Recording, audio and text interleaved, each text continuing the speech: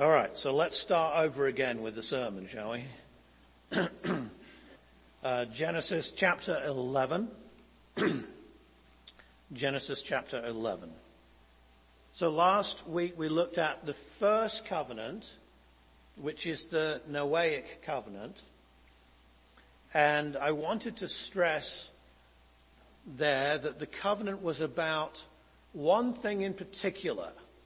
It was in the covenant oath of Genesis 9 verse 11.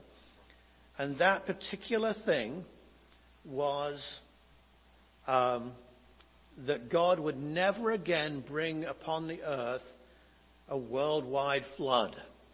That was what the oath was about. And I don't think there's anybody here that doubts that oath. There's nobody here that believes that God is not going to bring a worldwide flood upon the earth. So we take God at his word because God has made an oath to do that.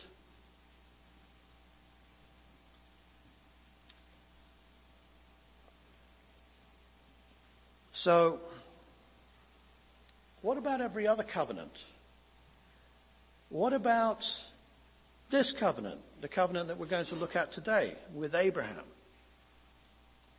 Can we look at that covenant and can we say that God likewise means what he says?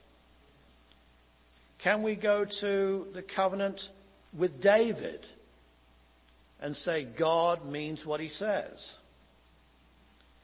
Can we look at the covenant that God made with Phinehas, which some of you may not be aware of, but it's in Numbers chapter 25, of a perpetual priesthood? And can we say that God means what he says because he's sworn an oath to do it?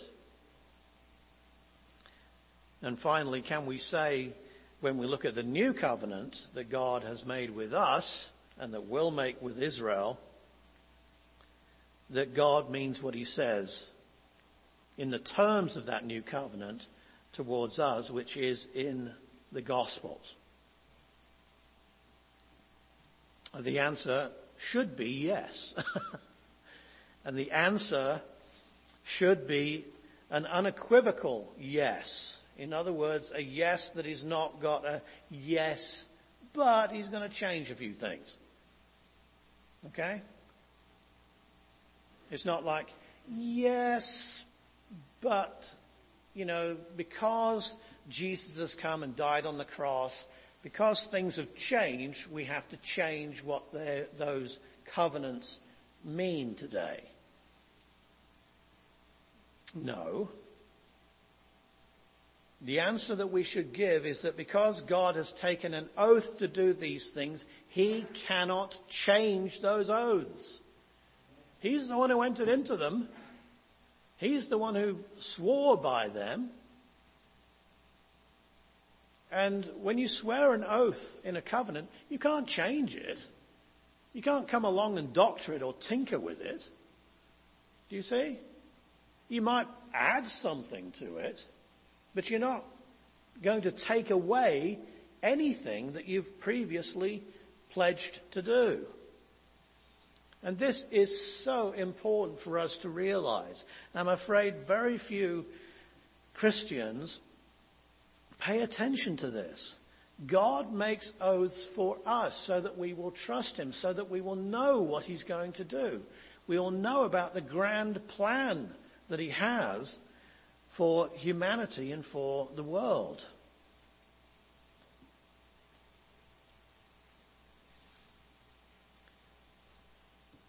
So just as with the covenant with Noah, this covenant that we're going to look at, or at least start to look at today with Abraham, means what it says.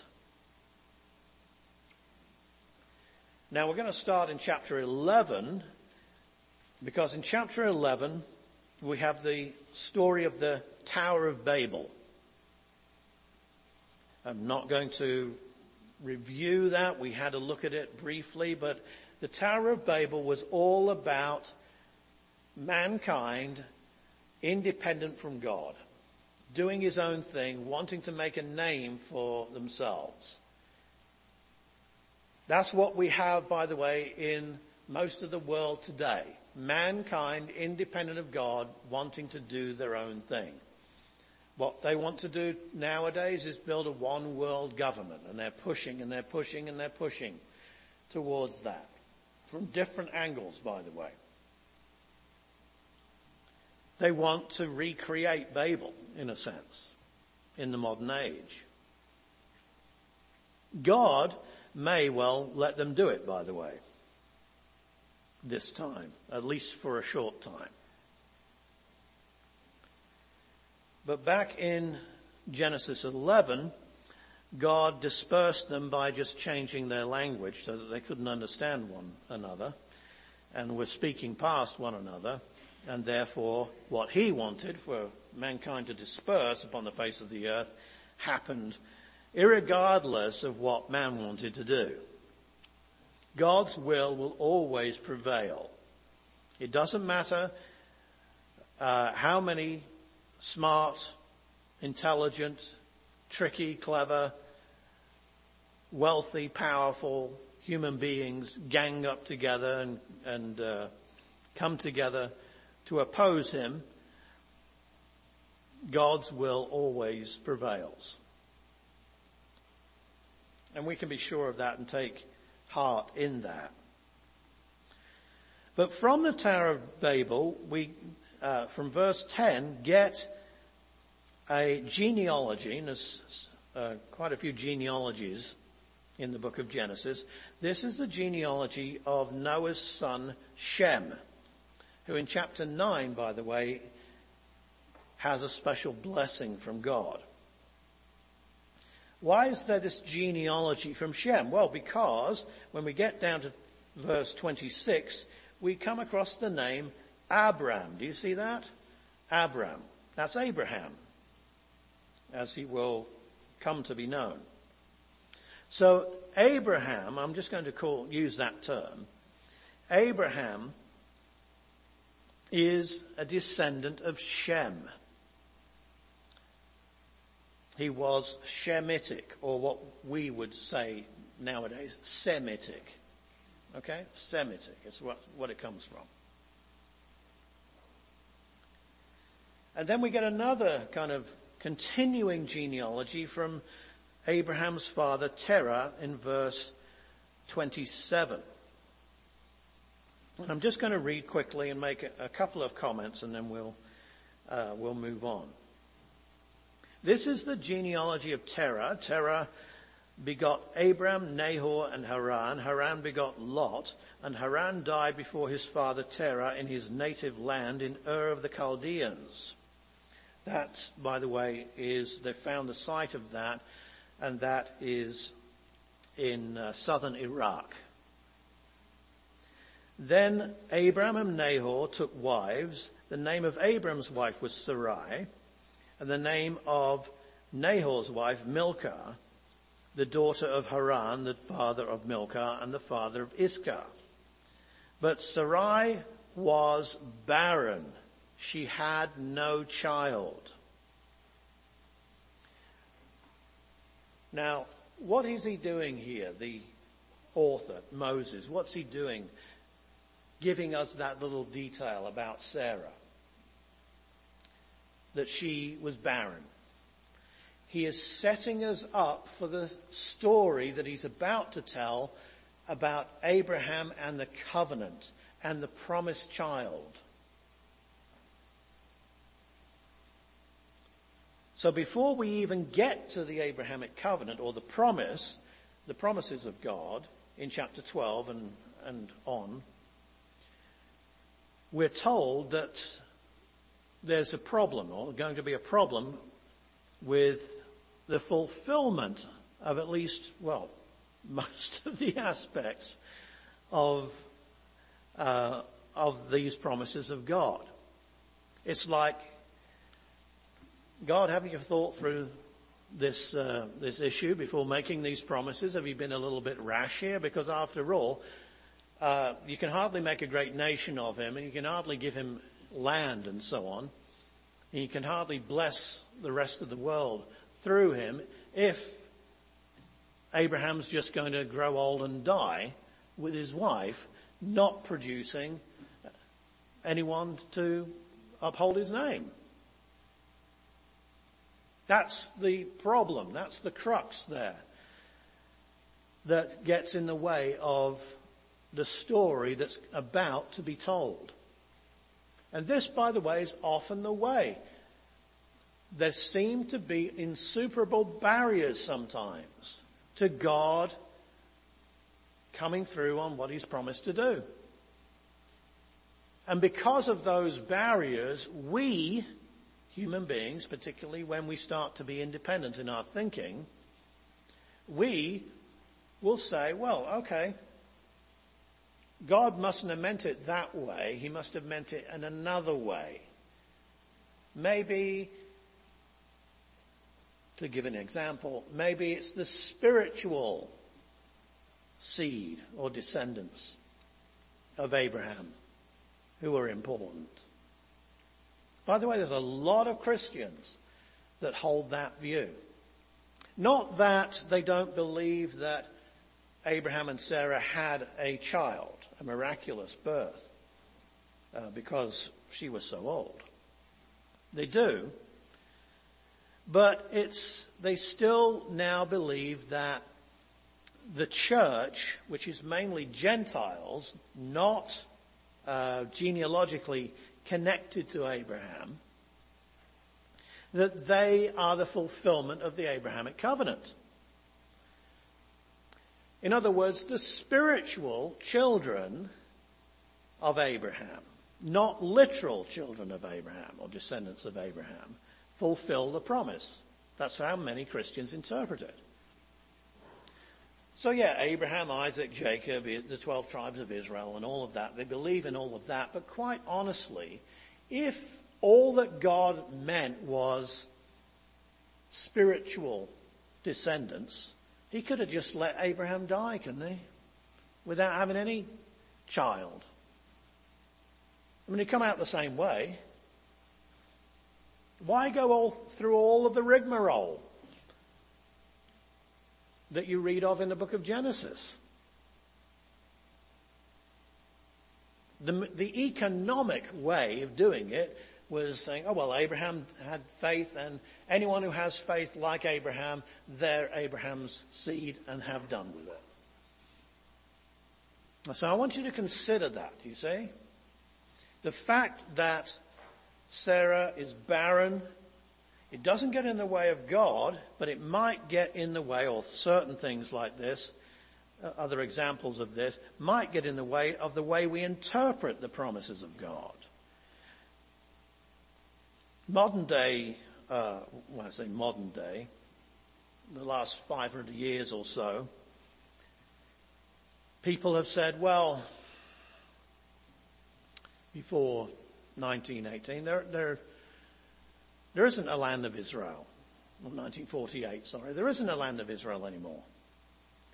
So what about all these promises to Israel of land and, the blessings on Jerusalem and so on? We have to spiritualize them, you see. Because God, in the same way that he couldn't give a seed to Sarah, if there's no Israel, then all of these promises have to be spiritualized and given to somebody else. And that's what they've done. They've just spiritualized the promises that we're going to look at and given them to the church. Even though these promises are given in an oath by God. What does that mean? What it means is that these people believe that covenants can change. They can be warped. They can be altered. The words that are sworn can mean different things that they didn't appear to mean when they were spoken. I do not hold to that view. And I don't think you should either. I think that the whole point of God making an oath to do something is so that we will believe he's going to do it. And that oath is good enough for us. And whatever obstacles come up that we think God can't overcome, it's not our problem. It's God's problem. And we should be faithful enough to say, okay, well, if that's what God says, that's what God's going to do. And the fulfillment of all of those promises, that's his problem, not my problem. I'm just going to trust that God means what he says, and he's quite capable of fulfilling his covenants. Sarah was barren. She had no child. Okay. Is that going to get in the way of everything that comes from chapter 12 through to chapter 22 with Abraham? No, it is not. Although even Abraham is going to struggle in his faith, in believing that God is actually as good as his word. And we will see that in the coming weeks. Now, as I explained a little earlier, Ur of the Chaldees was a pagan nation. It wasn't a godly in Mesopotamia. It was pagan. It was a pagan city. They estimate that it had approximately 25,000 inhabitants, which for the ancient world, that makes it quite a big and major city in the ancient world. And it also appears that like Terah and Haran and Nahor, these are names that are also names of Mesopotamian cities of the ancient world. So whether there is a connection between the family of Abraham and these cities, we're not sure, but it could be that this was a major and a very important family from that region. Which means that Abraham, if this is true, Abraham would have had some status in that area. He would have had deep family roots in that area. And the notion of God showing up and telling him to leave everything behind and go on a journey to who knows where would have been all the more difficult for him. Please don't think when we read these Bible stories that the people that were living them out, who had to do what God told them to do, that it was easy for them. It wasn't. It wasn't easy. But when it comes to obeying God, it's not got to do with whether it's easy to do it or not. It's whether we're going to do it or not. That's the important thing. That's what God looks for. Is God going to come first? So in chapter 12 and verse 1, we read this. Now the Lord had said to Abraham, get out of your country, from your family, and from your father's house, to a land that I will show you. And Abraham said, okay, Lord, I just have one question. Where am I supposed to go to? If you just answer that question for me, then I'll up roots, up stakes. I'll say goodbye to the family and I'll be off. Just let me know where you want me to go.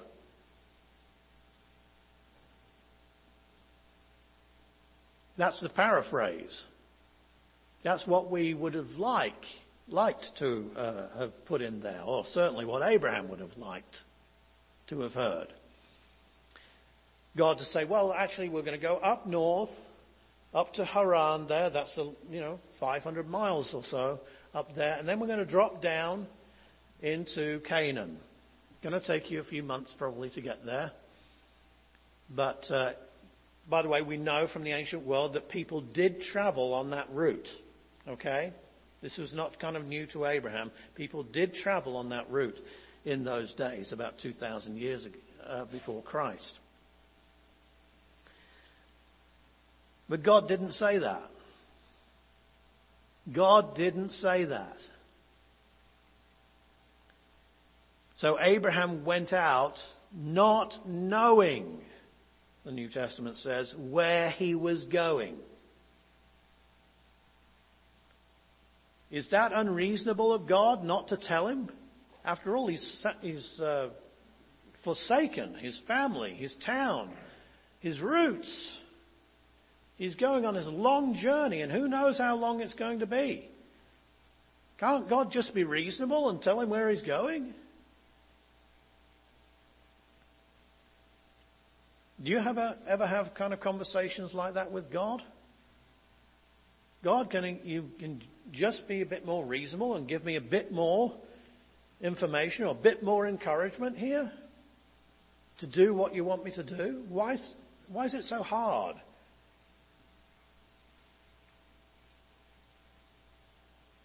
The answer comes back. God's word to us ought to be enough. Because God is who he is, when he tells us to do something, that's it. He's God, we're the creature, we obey. And in the midst of that, we tell ourselves the truth about God. He's good. He's wise. He's never going to ask us to do something for no good reason. So even though we might not know the reason, there is a reason, and we can trust God and just leave it with him as we obey. Abraham had to do that if he was going to obey God, which is what he did. He went to a land that God would show him. And then verse 2, here's the promise. I will make you a great nation. That's the first of the promises. I will bless you, this is verse 2, and make your name great. And you shall be a blessing. I will bless those who bless you, and I will curse him who curses you. So there's some protection there. And then the third aspect of the promise, and in you all the families of the earth shall be blessed. So these are big things here that are involved, particularly the first and the last. I will make you a great nation, and in you all of the families of the earth shall be blessed. Not just the Chaldeans where he came from, not just the people of the Middle East even, but all of the families of the earth. Also, by the way, meaning historically, after him. There's another aspect of the promise that we need to look at, and it goes with the first promise of making a great nation from Abraham, and that is the issue of land. If Abraham is going to be the father of a great nation, they need somewhere to live, don't they? So verse 7 says, then the Lord appeared to Abram and said, to your descendants, this is when he's actually got to Canaan, to your descendants I will give this land. So this is the third main aspect of the Abrahamic covenant. The first is that Abraham will be the father of a great nation. The second is that all the families of the earth will be blessed through him. And the third is that the land, once he's arrived there, will be given to that nation that comes from Abraham. Of course, the fourth is that I will make your name great. So there's quite a few promises that God's making here. How is God going to do this? When is God going to do this? Is it going to happen straight away as soon as Abraham arrives in Canaan? God, like some magic genie, says, okay, well, you've made it here. Here's your seed, and here's the land, and this is now yours. And maybe I'll add some years onto you so you can start to see that a great nation is going to come from you. None of those things actually happen in the story of Abraham, but we'll get to that. God makes these promises, and he makes these promises on the basis of a plan or a project that God has. And this plan of God is not something that he's cobbled together as history starts to unfurl and the post-flood world starts to get messed up. This is something that God has always known. This is a plan now coming to its, well, at least its inception in time. And this plan, this covenant with Abraham is still in force today. But it hasn't been completely fulfilled. Not 4,000 years later. Israel has really never been a great nation. Now they reach some prominence in the time of David and Solomon. After that, started to wane a bit. Well, David and Solomon reigned in a combined reign of 80 years, but really David didn't reign in Jerusalem for the first 7 years of his reign. So, we can cut that back to 70 odd years. 70 odd years isn't very long. And Israel was not the most prominent nation in the world in any of those times.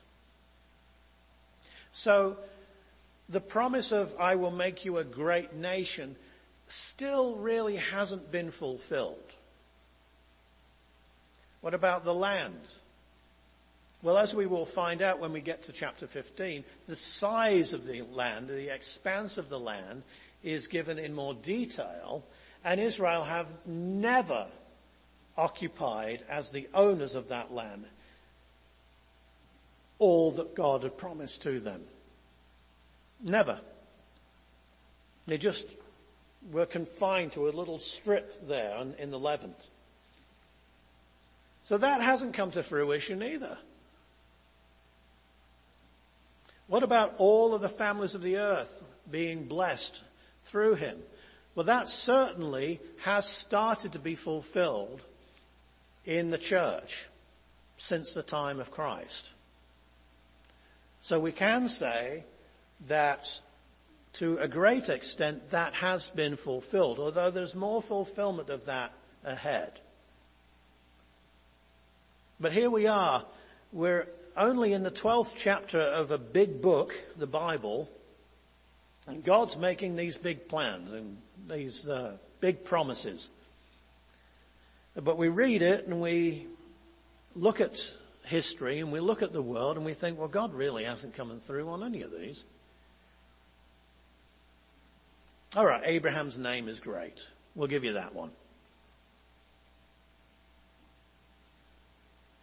But as far as Israel being a great nation, Abraham would have had in his mind, I think, far more than what happened in the reigns of David and of Solomon.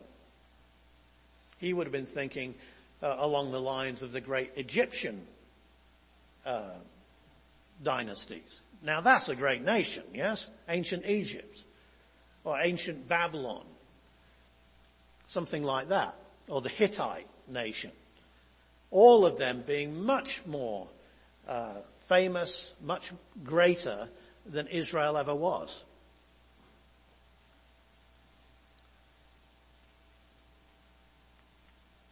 And as far as the land is concerned, and they're actually having that land,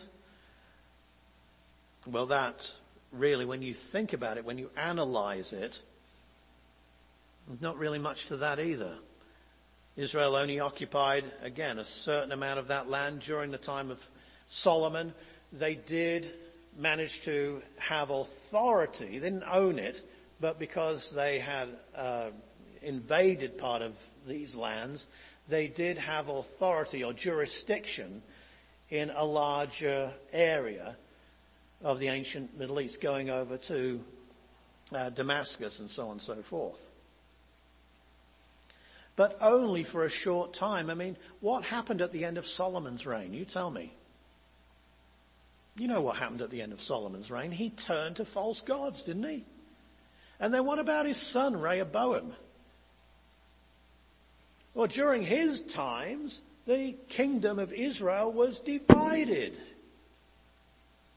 And then all of the 10 tribes that went with Jeroboam and left the Davidic connection, none of the kings were good kings. They all apostatized. And God eventually sent them off in like 722, 725 BC. That was it. Shipped them off to Assyria. 200 years later, the 2 southern tribes that were left, they were shipped off to Babylon. So we have a really kind of, I don't know, there's not much of a fulfillment going on. I mean, if this is all there is to the covenant, this is all there is to the promise, then there are other nations that did much better than this, and they didn't have a promise from God. And the question is this the way we interpret the Word of God when we come across these covenants? That we interpret them in such kind of anticlimactic terms? For many Christians, the answer to that is yes. Oh, Israel had their promised land, they say. And, the book of Joshua tells us about that. And the book of 1 Kings tells us about that. Everything was fulfilled. So as far as the promise of land, that was fulfilled. And Israel now has no right to the land that they're in. Present Israel, they say. Because it's been fulfilled, you see. As far as the nation of Israel that comes from Abraham, well, they've had their day. They apostatized. They went shipped off into different places in the ancient Middle East, and they've had their day too. And God has fulfilled his covenants with them. The only real aspect of the Abrahamic covenant, we're told, that means anything today is this aspect of, through you all the families of the earth will be blessed.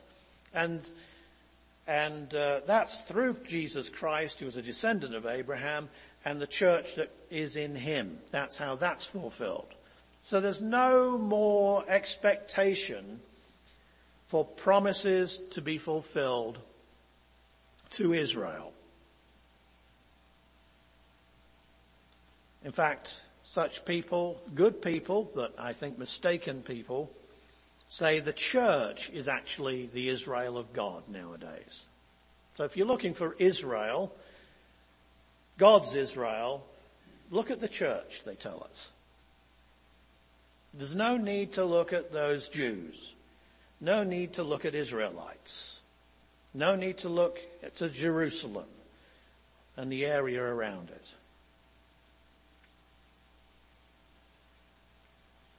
So I bring you back in conclusion here to what I said about Abraham.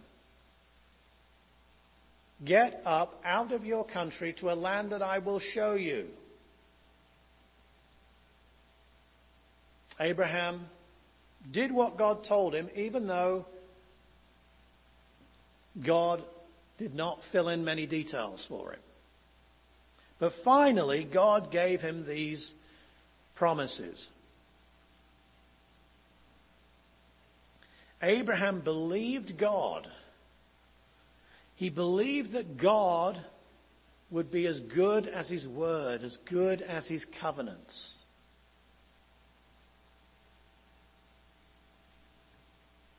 And I think he would have been terribly disappointed to hear that, God's fulfilled all of those things back even before the time of Christ.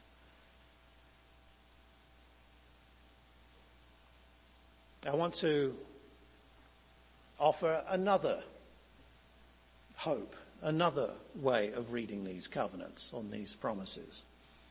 And that is that just as we see an obstacle in chapter 11 and verse 30 with Sarah being without child and being barren, an obstacle that God had to overcome.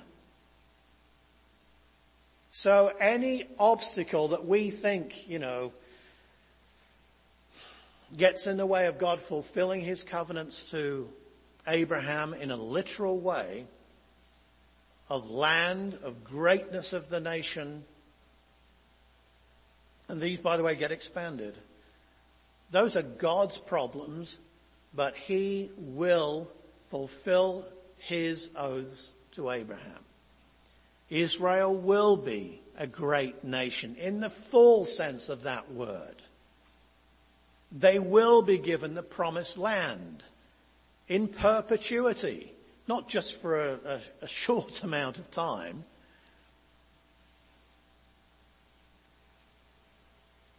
And even the third part, through you all the families of the earth will be blessed, will be fulfilled not just through Jesus Christ, although, of course, everything revolves around him, as we will see, but through Israel.